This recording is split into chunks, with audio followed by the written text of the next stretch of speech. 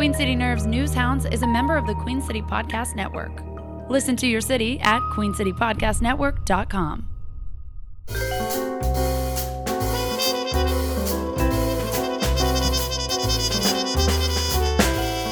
And welcome to another episode of Queen City Nerves Newshounds podcast. We have Justin here. For this, since we don't we don't film here, I just want Justin to know, people to know Justin's got some cool flannel sweater on here. I've been wearing it all week. It's a lot different than just my dog hair covered hoodie that I wear every day. It looks warm, and we're in a freezing cold office almost all day. So I disagree completely. That's true. I don't think that's a whole nother debate. We could do a full hour on that, but so as not to waste the time of our guest here, we won't. Now we have today, and you may have read about this this guy in our latest cover story about what's happening at Eastland Mall, but he also does a lot more work around the community, and we're going to get into it today. We have Ismaail Qaiyim, and he just confirmed it before we got on here, and then it's like our lawyer. I never remember how to say his name. My mind told me that I said it wrong the first time, and I got it. Ismaail Qaiyim. We'll let him say it. Yeah. Hey, Ismail, can you introduce yourself? How you doing today? He said it correctly. He did the introduction already. Ismaail is the principal attorney at Queen City Community Law Firm, which I believe you founded, right? Yeah, it's my solo practice. It's really just me. So that's like, but gotcha. And whole thinking behind the name though. So you also do a lot of work with Housing Justice Coalition. What's your role there? Yeah, so my official title is the Political Education and Policy Committee co-chair. Typically, I just say I'm with HJC, so I don't have to say all of that. I remember it being a mouthful when we talked, and I was like, I'm going to just let him say it. Tell me a little bit about your background. You grew up in Charlotte, right? Yeah. How you got sort of to this point. I'm from Clanton Park. Okay. So I don't know if you guys know where Clanton Park is. Yeah, it's over there like Albemarle Road and Harrisburg Road. Well, it's sort of like, it's kind of like Clanton Road, so it's between West Boulevard and like South Tryon. Oh, I'm thinking of Beckton Park. I'm sorry. Clanton Road. That makes way more sense. It's in the West Boulevard corridor, but it's kind of, talking about gentrification, it's sort of right where all the stuff from South End is like coming up also. Right. So it's kind of like in a very particular area. Mm-hmm.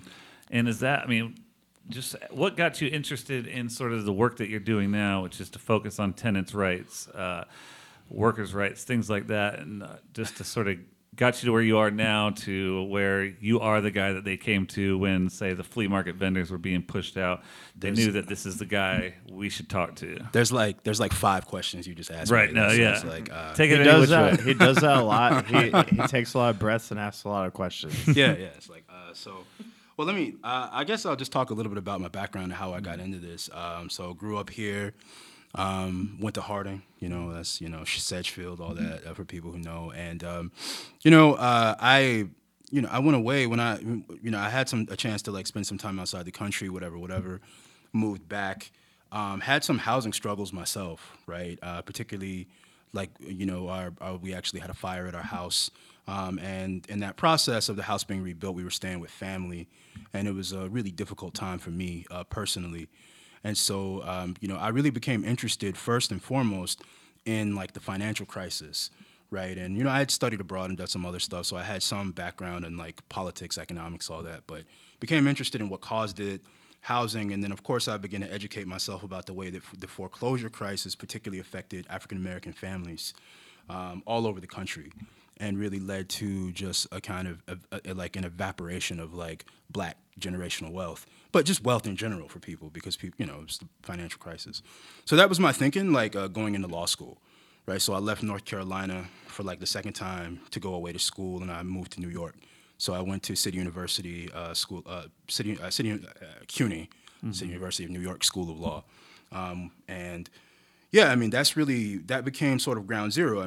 Through the connections I made there and folks I met, being in the public interest community, I had a chance to like do some internships and just get exposed to a lot of the much more sort of like activist culture in New York, without going into like too much detail about it. And one summer I did an internship with what was then called the Urban Justice Center, the community development project, I think, of the Urban Justice Center, with a really good friend of mine who himself was a community organizer for like 7 years in New York. And so we were both doing this internship together, and it was my first time like actually kind of assisting a tenants association, a tenants union. And it was my first time really reading about and learning about the connections between lawyering and community organizing. And so through that internship and sort of those experiences, I really began to like think about specifically the role of like tenant organizing and building political power from a base, from a grassroots base, and how that is necessary for there to be any type of like systemic change. And you know, my mother's elderly, and I figured I was going to come back to North Carolina anyway, even though I hadn't gone to law school with that intention. So putting all that together, I became interested in like thinking about, well, what could we possibly build? What could we possibly kind of do about gentrification in Charlotte? And so took, you know, details. I began to apply for some fellowships and think about building some kind of organization to address that, right, upon returning.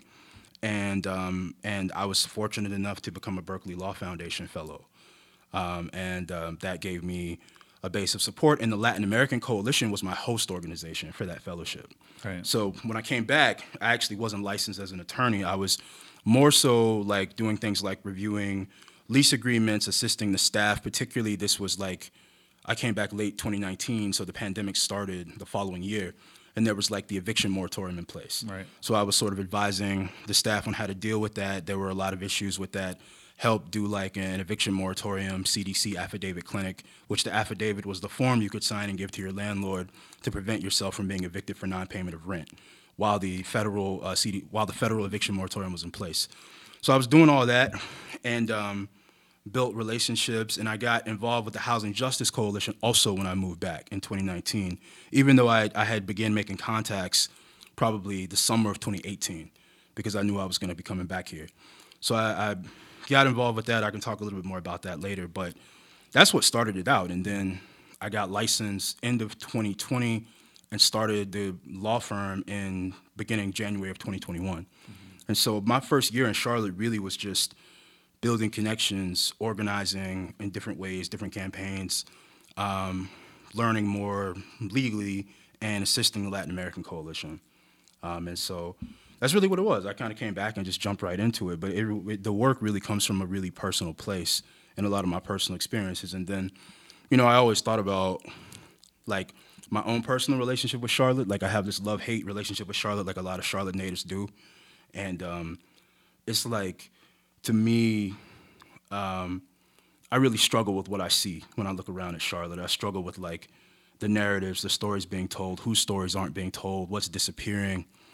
And it's like, you know, I spent a lot of my life really trying to get away from Charlotte because I felt like it wasn't a place that was friendly to someone like me. Like, I'm a Muslim, I grew up here. It's kind of a Christian fundamentalist culture. Right, yeah. And not just that, but honestly, just racism, small-mindedness. So Charlotte, for me, was always a place I was trying to escape from. That's how I always view Charlotte. And, like, thinking about my mother and the situation that before law school with the house and all of that really made me think deeply about my ties to the city.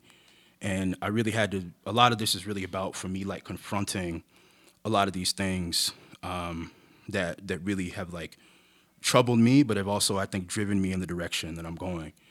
So both personally, professionally, and politically.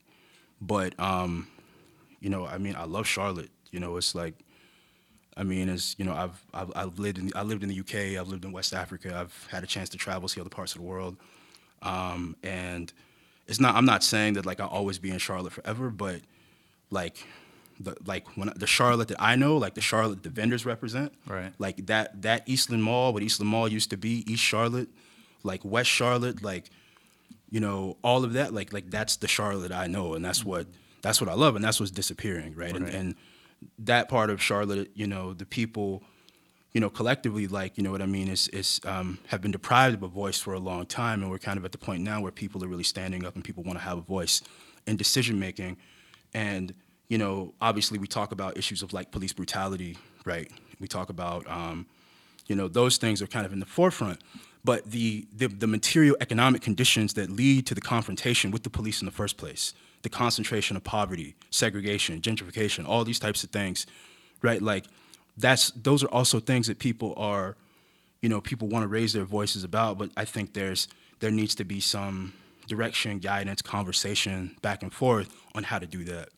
So that's really what Queen City Community Law Firm is about. I mean, that's really like the legal arm of it, doing eviction defense, aggressively going after derelict landlords, doing some wage theft, and that the wage theft and the sort of breach of contract representing subcontractors really came from my relationship with the Latin American Coalition, because they have a lot, obviously with the Spanish-speaking community, you have like day laborers, you have like a lot of folks that are subcontractors that don't get paid on jobs.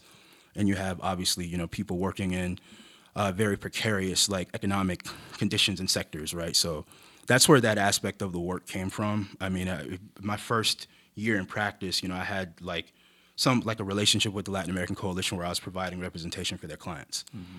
So to get to your point about how I got to the vendors, it really was, like, the Latin American Coalition isn't, I have to say, it's not involved in, like, the representation. I don't want to throw them out, you know what I mean? Mm-hmm. But that's how you built those networks. Yeah, to the point where they felt comfortable looking for you. Absolutely, yeah. So that's, so I guess like the law practice plays a role, and then my involvement with HJC is kind of, it's not its own thing, but that's more the sort of direct organizing type route that So I know that's kind of a lot.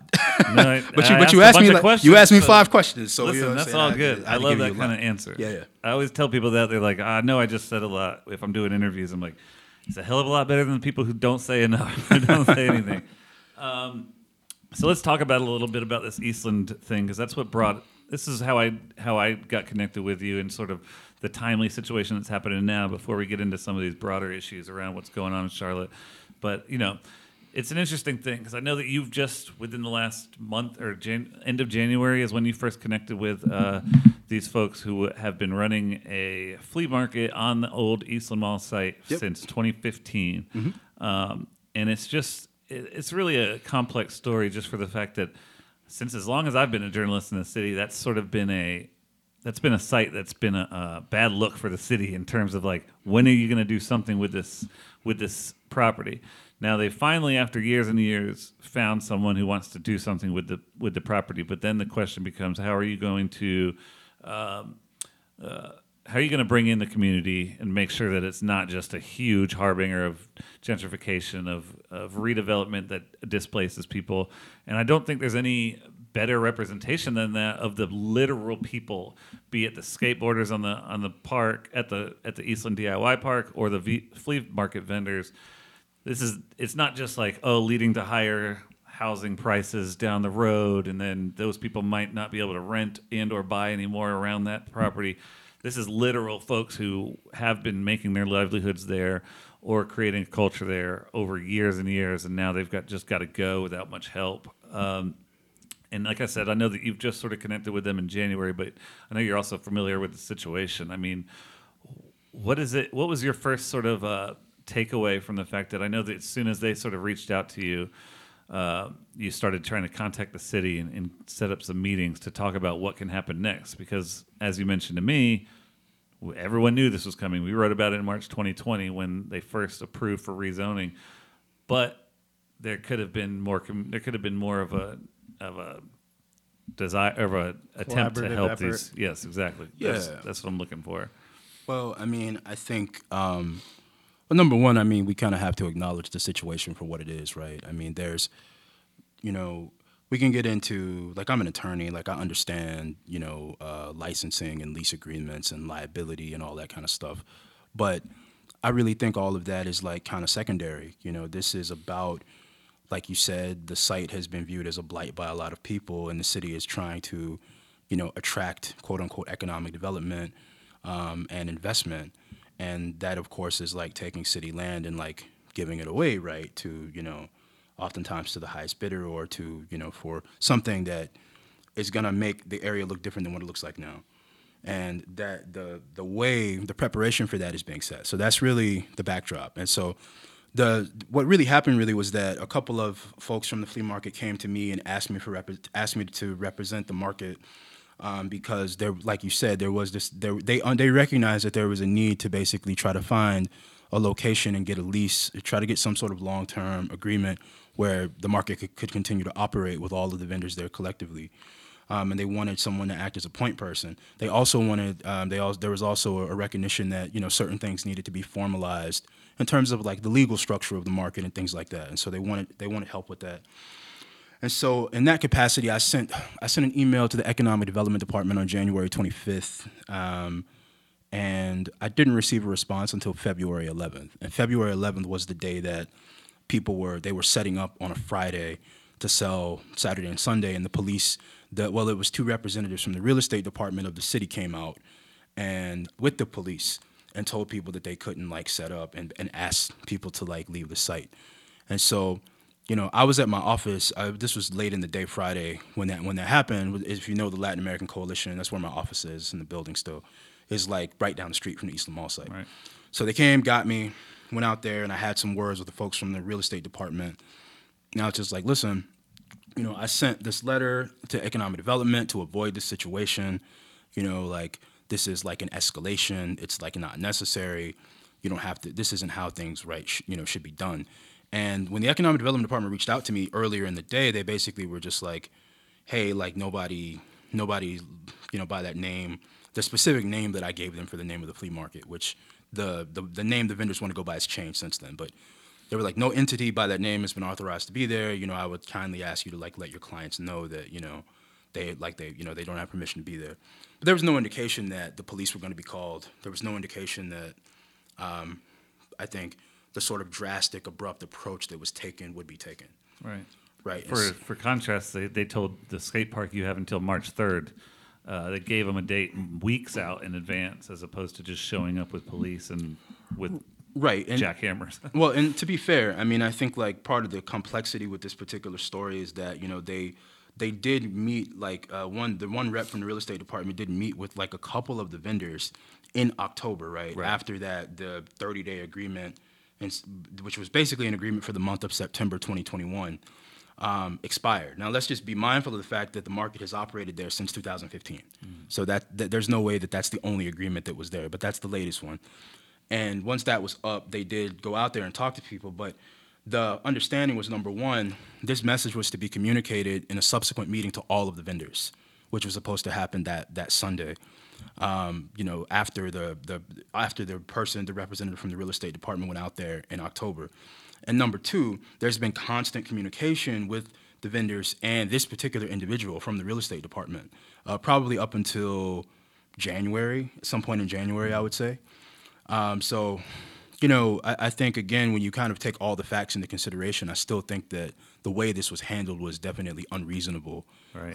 And, put people at risk, being, indirect exposure to the police and, It was my understanding from one of the vendors I spoke to, who I called Maria in the story, that how that sort of went down in October was that this person came out on a Friday night and was sort of expressing what you just said, and then was told, a lot of people aren't here yet. They come on Saturday and Sunday. Can you come back during the weekend?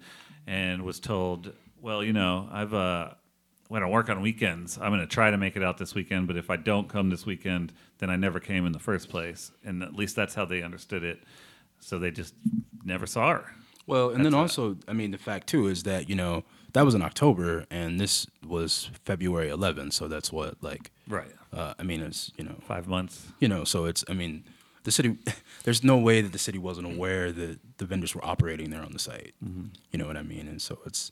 4 months, I just did the math. For 7 years. Exactly. And, like I said, no one's disputing the fact that the vendors would have to probably leave the site, right? It's just more that, I reached out to the city and I wanted to kind of have some kind of correspondence or communication at least to avoid the situation.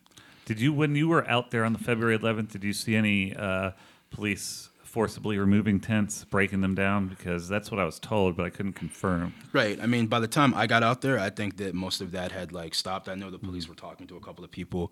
And even when I was having a conversation with the reps from the real estate department, there were 4 or 5 cops there. Mm-hmm. Yeah. One of the biggest narratives, and it's true, confirmed by folks who would rather it not be true. But one of the biggest narratives pushed in media as justification for clearing this tent, or clearing this, I almost said tent city, because I'm so used to reporting on that. A lot of parallels. Always feels like that. Yes, for clearing this flea market was one incident specifically about someone from out of state selling guns there. And that was as far as I'm talking to a guy named Jorge, who is a well-known vendor there from all the way at its founding, and just telling me sort of like, that's the reason we've been asking about paperwork, and that's the reason that we're looking for a more official location. Right. I mean, yeah. I would say that's exactly right. I mean, first of all, like, you know, this individual, I think this individual's actually been released from custody, and is kind of just like free to continue, you know. And I don't know. I mean, you know, it happened. This individual, as far as I know, was not considered to be like a part of the flea market. No, yeah. Or a part of they prefer, you know, market, central market, open air market, you know. But I was told that his attitude was very bad from the jump, and they wanted him out, but they didn't really know. They had no way to do that. Right. And even before they knew what he was actually selling. Right. And I mean, and that, you know, that really gets into, right, the need to have clear rights and obligations, right? To have, like, there to be clear delineated responsibilities and just mechanisms, both internally among the vendors themselves, which is another reason they hired me, and then also externally in terms of whatever agreement, right, that's in place. So, I mean, yeah, I mean, everything you said there is true, but I mean, that's the market, you know, doesn't have anything to do with that, right? And like I said, this individual will likely continue to go to various locations and continue to engage in commerce. Right. And, you know, I mean, it kind of is what it is. I mean, I just wonder if they had done the same thing somewhere else, right? Like, would the conversation be the same way? But. Right. There are some smaller markets. I actually saw one when I was out reporting on this right down the street at Commonwealth High School. Yeah. That's right next to the Latin American Coalition. Okay, yeah. Yeah, I wasn't it's been a while since I've been in the LAC office, but... Well, it's like you have, like, Commonwealth, then, like, Winterfield, then, like, LAC. Okay, It's right there. Have you, in your experience with these vendors, I know that there's still ongoing efforts in terms of possibly maybe finding a property that they can get onto and really set something up that can be lasting, but are you aware of many of these other vendors actually finding other places that they can set up at? Because it looked tight. It looked tight at Commonwealth. It didn't look like there was a ton of space for new folks. Yeah, I mean, so the best of my, I don't want to give the locations, but to the best of my knowledge, everybody is just, the general mood is that everybody is sort of like in panic mode because people are reliant upon, you know, I mean, being able to sell for, you know, their livelihoods. So people have gone to different locations, some existing markets, like open air markets in the city, some at Commonwealth. A few organizations have like volunteered like small amounts of spaces, but right, we are in the process of potentially negotiating a new location. But I mean, that's really all I can say about that. No, definitely. And that's what I was more curious about, rather than naming specific spots, was like, do we have a good enough economy of these open air spaces? I mean, and it's almost like you don't see them until you're looking for them, because I drive right by that one all the time and didn't even know. Right. I mean, and there were folks that definitely reached out with the media strategy, and we can talk about the demonstration and the response and all that. But there were folks that reached out that had some spaces available. And yeah, I mean, there's how can I put it? There is like open space, but it's all sort of tied up. It's rapidly disappearing, and it's privately owned. Right. And you don't want to keep getting pushed out.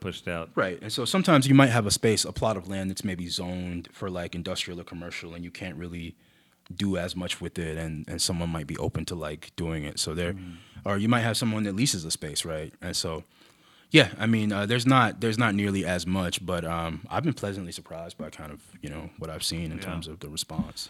One thing I'm interested in out of this story is sort of the organizing power of those who aren't organizers naturally or aren't trained and or schooled in such a thing, but like what communities need to know. And when I say communities, I mean anything from a skate park full of 200 skaters who are normal regulars at a spot, or folks who are all vendors at the same market, or folks who all live in a specific community. Your more definitive definition of a community is to like you work with the Housing Justice Coalition. You work a lot around this community organizing type of thing. And what do you think is something that folks need to know about their own power in terms of what are the potentials and possibilities to stand up against certain things? Not even against, because we've said a million times already on this podcast alone, this was coming no matter what. Right. But what do communities like that need to know about their own rights in terms of, or even potentials for empowering themselves when they're getting taken advantage of in certain ways? Yeah. It's like 3 questions. No, I know. I'm just listen. I don't come in here prepared with questions. I'm just thinking out loud. No, you got it. It's good. What do folks need to know? Well, okay. I mean, first of all, like I would take a step back, right? And when we talk about organizing, realizing that, of course, you have quote unquote professional organizers. That just means someone that maybe understands like different like tactics that you can use. I think the main thing really is that, people have to kind of, you always have like more power and more agency and more ability to change or to do things than you realize, right? But if we're going to talk about this scientifically, everything has to start with an analysis of what the problem is, right? Like there has to be an understanding of like why what is happening. Like a lot of people don't even kind of know where to start or don't know like where the target is, because there's not an understanding of like how power works in Charlotte, how power works in the United States, right? There's the broader political and kind of economic issues, right? Really it's capitalism. It's like the hyper commodification of land and housing. But, what does that actually mean when you kind of take a look at like local Charlotte politics, right? And so I think first of all is number one, like having the wherewithal and the ability and the willingness to like ask the questions and be willing to like try things. I mean, my process in the as a member of the Housing Justice Coalition, how we got started. So in 2019, when we got started, basically we started reading a book called In Defense of Housing. I recommend it. It's just really dope. And we did like a reading group, and it was like myself, I think another individual you've spoken to, and there was a few of us. It was like there wasn't that many of us, and so we began to like read this book and really kind of unpack the broader political and economic trends in housing. And at the same time, as we delved into it, like the pandemic happened, and so as we were reading the book, we were like, okay, well, let's maybe do a Know Your Rights presentation to tenants, and let's maybe canvass like an apartment complex. And so we would do that. We also, because of how Housing Justice Coalition was formed, it was a coalition of like nonprofits and organizations already. So you had folks from like Action and C, from like just several other organizations already there and present. Is this organization that had a lot to do with canvassing and helping folks at Lake Arbor? Yeah, exactly. So we met a bunch of folks with them when we were out there. That was HJC's like first campaign, like as HJC, which Lake Arbor. I want to make sure it's the same. Yeah. Yeah. So it was hot that day. It was hot. So I was involved with Lake Arbor also. Like, I mean, working with the organizers, I did some legal research for that campaign and also, but basically like we started with the reading group. And we began to just orient ourselves, and we began to just kind of involve ourselves in like different campaigns. So one was there were tenants at the Days Inn Hotel who were staying at the motel under the shelter-in-place order from the governor, and like the owner of the motel was like cutting off the water, cutting off the power, trying to force people out. And we just like did like a sort of public campaign along with some of the tenants there, people there who were really active, and we were able to like get them to turn the water and the power back on. Even though people ended up having to move out later on because of structural or wiring issues. Yeah, too. So so that was something that we were also involved in. We basically kind of were doing all of these like periodic different campaigns while educating ourselves about housing. And I think the campaign that really probably changed everything for us was in Howie Acres. Mm-hmm. And so Howie Acres is a historically African-American neighborhood in Northeast Charlotte, kind of between like the Plaza, Sugar Creek, Eastway, that area. And it was a developer that owned several rental properties in the neighborhood, and he wanted to rezone the properties basically to be able to build like the McMansions that you see in like Noda and what's left of North. It borders Noda, right? Yeah. So what's left of North Charlotte, right, is like he wanted to build those types of houses, and basically the community was against it because of the fear of property taxes being raised, but also just the individual was just kind of a prick, and like the voices of the community weren't heard. And they got in contact with me, and we basically helped them organize a campaign. All of us are like, none of us are professional organizers. All of us are volunteers, and and we more or less like, we're okay. So what does the rezoning process look like? All right, there's a notice requirement. There's a community meeting requirement. This developer hasn't fulfilled any of these requirements. So we began to send emails and letters to city council. And the other thing we did was we basically began to we came up with a letter, worked with Howie Acres to create it, and we sent it to a bunch of different organizations across the city. So like my neighborhood organization, like some of the other ones in East Charlotte, some other groups, nonprofits, whatever, all signed on to the letter. And what happened was that we also ended up scheduling a meeting with Larkin Eagleston, who was the rep. And we packed, this is during the pandemic, we had an in-person meeting and we packed it full of people from the neighborhood. Like, not we didn't do it, but people from the neighborhood showed up. Right. And there's some really great, just shout out to like Roma Johnson Durham and Miss Vicky and everybody, just some really strong black women in Howie Acres that really were, just in tune with the neighborhood. And we were working like in partnership and solidarity with them, right? But we packed out that meeting with Larkin, and at the end of the day, the developer withdrew their petition, which is really the only way that there's a lot of zoning changes now happening, right. But the old way, right, it's a very petitioner-friendly process, meaning if a developer wants to change the usage of a piece of land to build whatever the fuck on there, right.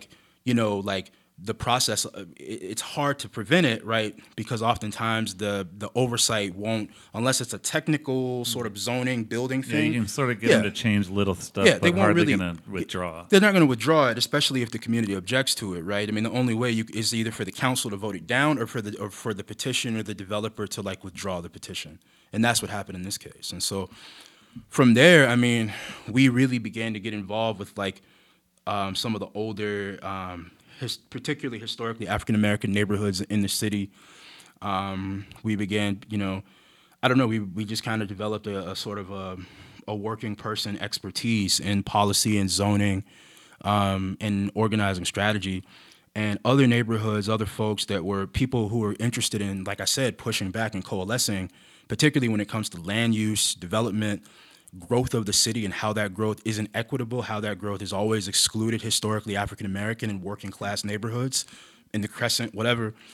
There's a coalition that was coming together, and they asked us for support. They asked us for what we thought. And it's just kind of taken off since then. Mm-hmm. So, just to tell you, it was just a few motherfuckers reading the book. Right. and just awesome.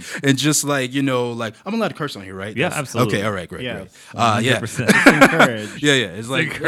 Yeah, it's it's like a few people reading the book. And but I will say, I think the thing that really, for us, made a difference was that we became to adopt, HJC had the principle of housing as a human right. And what we were trying to do was unpack what that means and actually put that principle into action. And that's always been our guiding principle, is as long as housing is commodified, there's going to be housing precarity, there's always going to be a crisis, and there's always going to be deep and incredible inequality in society. So, we, I think, are guided by a particular political vision, but also we combine that political vision with community organizing that is very much in tune with zoning policy and decision making locally here in Charlotte. And we also just don't isolate people. We work with all different types of community members, neighborhoods, you know what I mean? I think maybe some of the developers or some of the people on city council or, whomever might say that we're a little bit firebrand, but whatever. But in terms of working with the people here in the city, we try to work with as many people as possible and try to work in coalition, in solidarity with people. So with all that being said, I think a lot of it is educating yourself, taking the time and really just putting your foot forward, being willing to make mistakes, being willing to engage in trial and error, but also honestly a lot of it is just persistence. And also just there's just a dope group of people that I work with HJC. We're like a family, and we all in some way, shape, or another. What I notice is more of the people in our coalition are either Charlotte natives or have a direct connection to Charlotte. Mm-hmm. So Yeah, I know that all that's like kind of vague, but we do reading groups, which we're doing tonight of in defense of housing and other events. If people want to come check us out, we're on IG, Facebook. I don't know how early it is for like me to just like plug. No, like, plug away, man. Plug anytime. Maybe I should wait to the end. You're good. It's HJC_CLT on Instagram, and you can check out Housing Justice Coalition or Charlotte Housing Justice Coalition. You can Google it. We're on Facebook. Follow us, get in touch, all that. Yeah.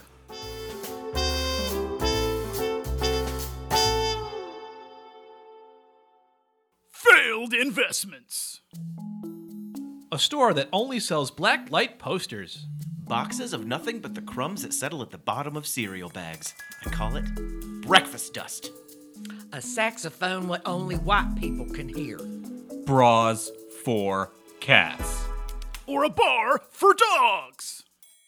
Be sure to check out the Robot Johnson Show, March 5th at 8 p.m. $22 you'll never get back. At the Charlotte Ballet, 701 North Tryon Street, Charlotte. We'll see you there. There are everyday actions to help prevent the spread of respiratory diseases. Wash your hands. Avoid close contact with people who are sick. Avoid touching your eyes, nose, and mouth. Stay home when you are sick. Cover your cough or sneeze. Clean and disinfect frequently touched objects with household cleaning spray. For more information, visit cdc.gov/COVID-19. This message brought to you by the National Association of Broadcasters and this station. More failed investments. Zipline tours of Gastonia and surrounding areas. It's like paintball, but instead, it's a big fenced-in place where kids can throw rocks at each other. Instead of hamburger helper, canned oyster helper. A NASCAR Hall of Fame. Take that, popular tourist attraction. Be sure to check out the Robot Johnson Show, March 5th at 8 p.m. at the Charlotte Ballet, 701 North Tryon Street, Charlotte. 2 years in the making. Mostly new sketches.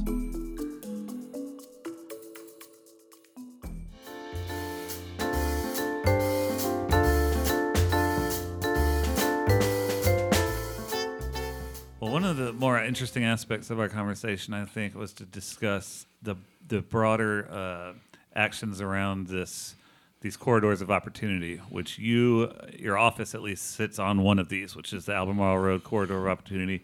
The really only one that's sort of launched, you can say, is the Beatties Ford one. Yeah.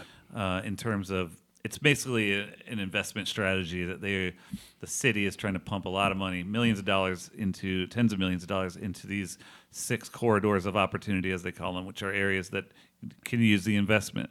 It's going to cost tens of millions of dollars to install those electric car chargers. Right. Yeah, it's funny because I was thinking about this conversation today when the city and the governor was actually here to install this little electric car charger on a light pole in Beatties Ford Road, and a lot of people on Twitter are just like, Why? Yeah, that's not to what end? That's my first concern if I live on Beatties Ford. Right, like exactly. Having a car charger for my, I saw Brett Well, Jensen. as an affluent white person with an electric car, if you get stuck on that side of town, you're going to want a charger, right? Right. They don't Not want someone me. I don't to get have stuck.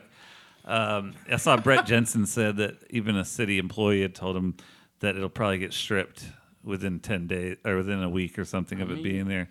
But it's like, why are you? I don't know. It goes to the community, Right? Yes, exactly. Which is what the governor wants, I guess. So that's all I've seen so far opening up Beatties Ford as a part of this corridors of opportunity is the Chase Bank. There is a bank. There is a Chase Bank on Beatties Ford. Yes, and there I'm is. trying to figure out. I mean, you work with the HJC and you're in tune with these sort of things. As someone who's now on they're started to finalize the corridors of opportunity plan for Albemarle. I mean, what are you seeing in terms of these plans? And it doesn't even have to necessarily be a COP plan, but the Eastland plan. They're pretty specific about what they have going on there, and not a lot of promising things for the folks who have already been there for generations. So, what I'll say is that I'll talk about the plans and talk about try to give a brief overview of them, but all of this, like these plans basically are sort of like, like vessels or containers, and they're just going to be filled with like money coming from outside.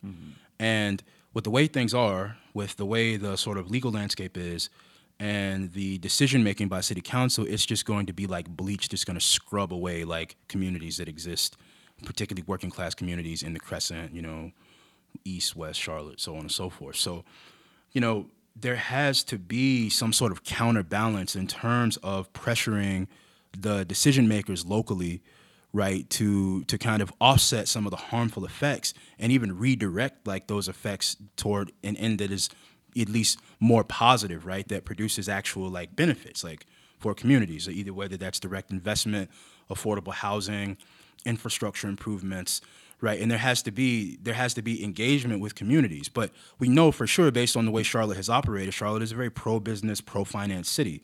I mean, that's the history of Charlotte is as a city built by industry titans upon industrialization all the way up until banking, which was the same thing. So communities, neighborhoods, labor unions, ordinary working folks have to be organized. Like, you have to be organized so that you can collectively exert power to bring about policies wherein you can, like, at the very least, offset the harmful effects of these policies, and at least, and ideally, right, like, redirect that into actual investment that's going to make your community better.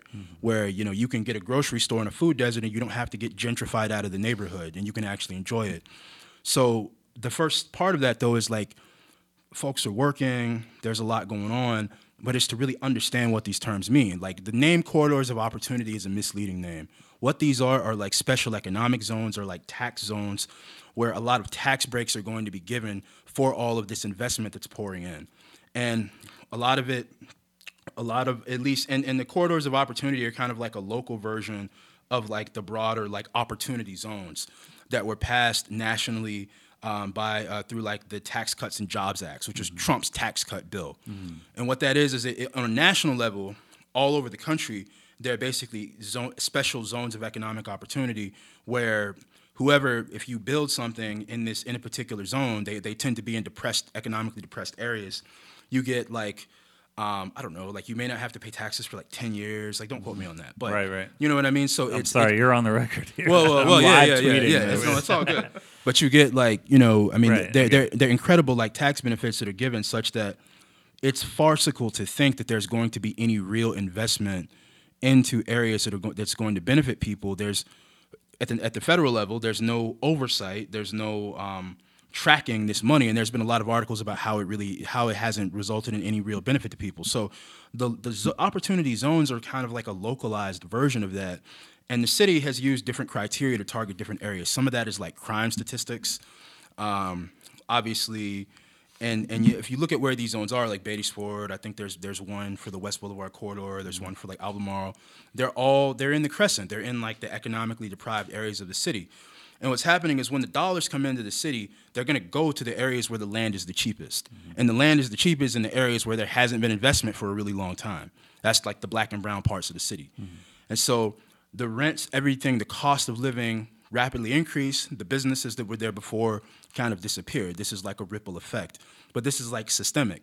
And so with the corridors of opportunity, the city has an opportunity to incentivize maybe like alternative economic models, like a cooperative economic model. So you have organizations like the West Side Community Land Trust, right, trying to build land that's owned cooperatively by the community, right, acquire that land and make it such that people can actually, buy a house there, right? So, the city can do that, or the city can kind of do business as usual, which is like to just attract a lot of investment that's just going to completely transform the area such that in a way that people who live there don't benefit from it. And it's a lot. It's really daunting. But like I said, I think these terms are used a lot, and these terms are kind of, I think, intentionally deceptive. Like, opportunity for what? Opportunity for whom? Right? And what's Chase Bank? Yeah, right. And that's what you see. I mean, like, you see who the corporations, the sort of entities that are investing, in getting these kinds of breaks, and I think there are those within the development community who, so there's like another organization, the Community Benefits Coalition, which is made up of several different neighborhoods from the Crescent, and it's kind of acting as like a broad coalition of neighborhoods pushing for equitable decision making when it comes to development. And this is specifically, a lot of it is in reference to the 2040 plan and all of the changes. We had an episode with Ricky Hall on here. Oh yeah. So him talking about it. Yeah, all of it is in reference to that. But yeah, he's like kind of like the visionary for the CBC. But I mean, you know, I think that a lot of developers maybe feel like, well, we're just like building, we're just like getting contracts and just kind of doing our thing, and this is what we do. Yeah, right. And I think the thing is like, you know, some like you might have a conversation with one and they might say, yeah, and I just casually mentioned that they talked to like 3 or 4 members of city council without understanding that it means like you have a level of political access and power, right? So we're talking about money and dollars moving around, but really the large economic actors have the ability to sort of access the political system, to access the planning staff, access city council. And we need communities to have that same level of access. But that's only going to happen through organization and also through like an understanding of what these things mean. And there's just a tremendous need for a kind of educational effort. And also, you know, Charlotte is a very like just generally geographically spread out place, and it's, you know, kind of segregated. And, you know, there's on a more human level, there's just a need for like people in the city to really just get to know each other. You know what I'm saying? I'm talking about folks in like East Charlotte and West Charlotte. Like when I proposed my project to the Berkeley Law Foundation, I called it the East Side, West Side Community Development and Empowerment Project. That's right. Which is, you know, is kind of, I don't know if that's like corny or pretentious or like aspirational, whatever it is. But I think the intent though is really, you know, I mean, there should be like unity, you know what I mean? There Absolutely. should be, I want there to be like Black Latino unity. I mean, that's why I'm really happy to be at the Latin American Coalition and happy to be working with the vendors who are fucking amazing. I mean, they're really like just, you know, organized and like, you know, want to go and want to like, you know, after that happened, I mean, like, you know, they were ready to go. I mean, they wanted to do a rally the next day. We decided, showing up at city council. Yeah, we did it on Monday, and you know, it's really inspiring when you, I think, work with people and you see that untapped potential. This is what I'm saying. Like, this is like the real economic development, the wealth of Charlotte is in like its communities. It's in like this, right? Right. And it's like, you know, it's incredible. So, you know, they have some demands for the city. I can't be on like a public kind of facing situation without putting them out there. You know, they want a transitional plan. You know what I mean? They want to have some kind of partnership with the city because, you know, I mean, I think that's the least they can ask for. But the vendors you're talking about, yeah. But at the very least, like the city has partnered with, you know, Crosland Southeast and David Tepper for the Eastland Mall site. Why shouldn't the city partner with the vendors? Right. Yeah, I think it's their responsibility to partner with the vendors because those vendors built a space in the city that people go to. They spend money at. They, you know, make their livelihoods off of, and it gave that place the sort of recognition that they needed to lock in the deal with Tepper. Right. Yeah. You know, they're the ones that, you know, started something out of a space that had nothing in it and brought the attention to it, and now they're getting put out by the city, so the city should give them somewhere else to be. And they don't need 80 Which is acres, ridiculous. Like Common sense. It's just ridiculous common sense. Right, and that could be financial assistance. I mean, that could be logistical support. That could be business and economic resources, educational resources. You know, any of that. I mean, and it's just like, again, who is Charlotte for, right? And like who really matters, right? And I mean, no, I mean, people are tired of it. People are going to stand up and say, you know, we deserve dignity and recognition for what we do, and we're just working, and we want to just continue to work and you know, feed our families. And I mean, so I think the city has a choice to make, but without pressure, the city's never going to make the right choice. And like, I understood that when I became involved, and I mean, you know, like I told them out there that day when the cops were out there, I was like, listen, you guys have escalated the situation, and there's going to be a response. And, you know, so it's... Meaning the city has escalated. Yeah, like you've escalated it. So also there, you know, Monday, City Council, February 28th, the public forum, folks are going to be out there. And yeah, I mean, you know, I think for the vendors, I can't speak for them, but I know that through my work, you know, I'm working with them to take steps to professionalize and like, you know, dot I's, cross T's, do those types of things from a legal standpoint. So, you know, there's really no excuse. And I'm inspired, and I'm just like so blessed and so grateful to be able to just do this work and really, especially at Eastland. Like Eastland Mall is like, it's just like growing up. It's iconic. Like, that's man. My ice skating spot. Yeah, man. I used to the mosque is down the street. So like after the mosque, like my dad used to take me to Eastland Mall, and I would just like go to like the comic book store, the video game store, and the food court. Right. Yeah. I grew up in a part of North Charlotte that would be now considered more of a North Lake area. We used to call it University because there was nothing where North Lake is now. But it just blows my mind that was the closest mall. We used to be at Eastland all the damn time. Yeah, but now it's like, damn, that seems like a far drive as an adult. And it makes me more appreciative of my mom. But no, man, Eastland, it's iconic, like you said, and we've spent all these years wanting something to go in there. And you mentioned in our talks that they do have some sort of incubator, at least played some lip service to something like that for the East Side folks, East Side local entrepreneurs, small business owners, and it's just all about now. Hopefully you'll play a role in making sure that gets done. Well, yeah, I mean, there's how can I put this delicately? I talk to a lot of people, and you know, it is what it is. But yeah, I mean, that's supposed to be a part of it. I mean, it's I don't know if the plans have been released publicly for the redevelopment site, but that's supposed to be a thing, including certain businesses, local businesses, and we really want to see that, you know. Yeah, I don't think specific plans yet, but David Tepper's certainly been pushing that lip service wise since before the rezoning. So hopefully we can, you know, make that community power sort of happen and hold them to account for that. I better start Frenching. Yeah.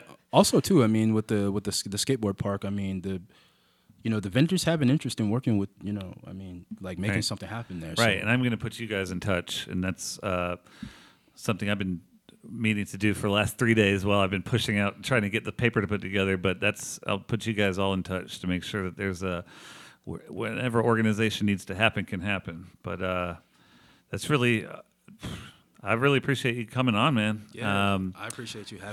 If you want to plug where people can find your law firm as well and stuff like that, any of your last plugs, feel free to make them again. Absolutely. So I am Ismaail Qaiyim, the principal attorney of the Queen City Community Law Firm. We are at 4938 Central Avenue, 28205, which is inside the Latin American Coalition building. You can shoot me an email at info@qcclawfirm.com. Number 980-281-2798. Do I have an IG or Facebook? I have a Facebook page too. The website is just sounds like you're very active. Yeah. The website is just qcclawfirm.com. Okay. And of course the Housing Justice Coalition, Charlotte Housing Justice, Facebook, Instagram, HJC_CLT, all lowercase. Yeah, I mean, you know, we're out there. Some of us will probably be at the City Council Public Forum on February 28th around that time. If you want to come and talk to us, feel free to reach out. And yeah, I mean, you know, I'm around the city doing whatever it is I do. So also, you might catch me, you know, in court, if you find yourself there, you know, or in trouble. Yeah. Hopefully better circumstances. Yeah. Tonight, February 25th, Friday night. We are having an activation book release launch event at the Charlotte Hornets game. Our new book, Legacy, 3 Centuries of Black History in Charlotte, North Carolina, written by historian Pam Grundy, is releasing today, Friday, and we're going to be at the Hornets game. You can buy it there, but also if you can't make it, Justin has been working his ass off on going online live. Where can they find where to? It'll be available on our website. You'll find just it. go to our website. Just don't be an idiot. It'll be easy to find. You got the internet. Yeah. I'm tired. It's late in the day. My eyes hurt. But we really appreciate you coming on. It felt like a 10-minute talk, but we covered a shit ton of. Covered a lot of stuff. I appreciate you guys inviting me, and I'm happy to be here and do what I can. Until then, we'll see you at the next one. Cheers. Peace.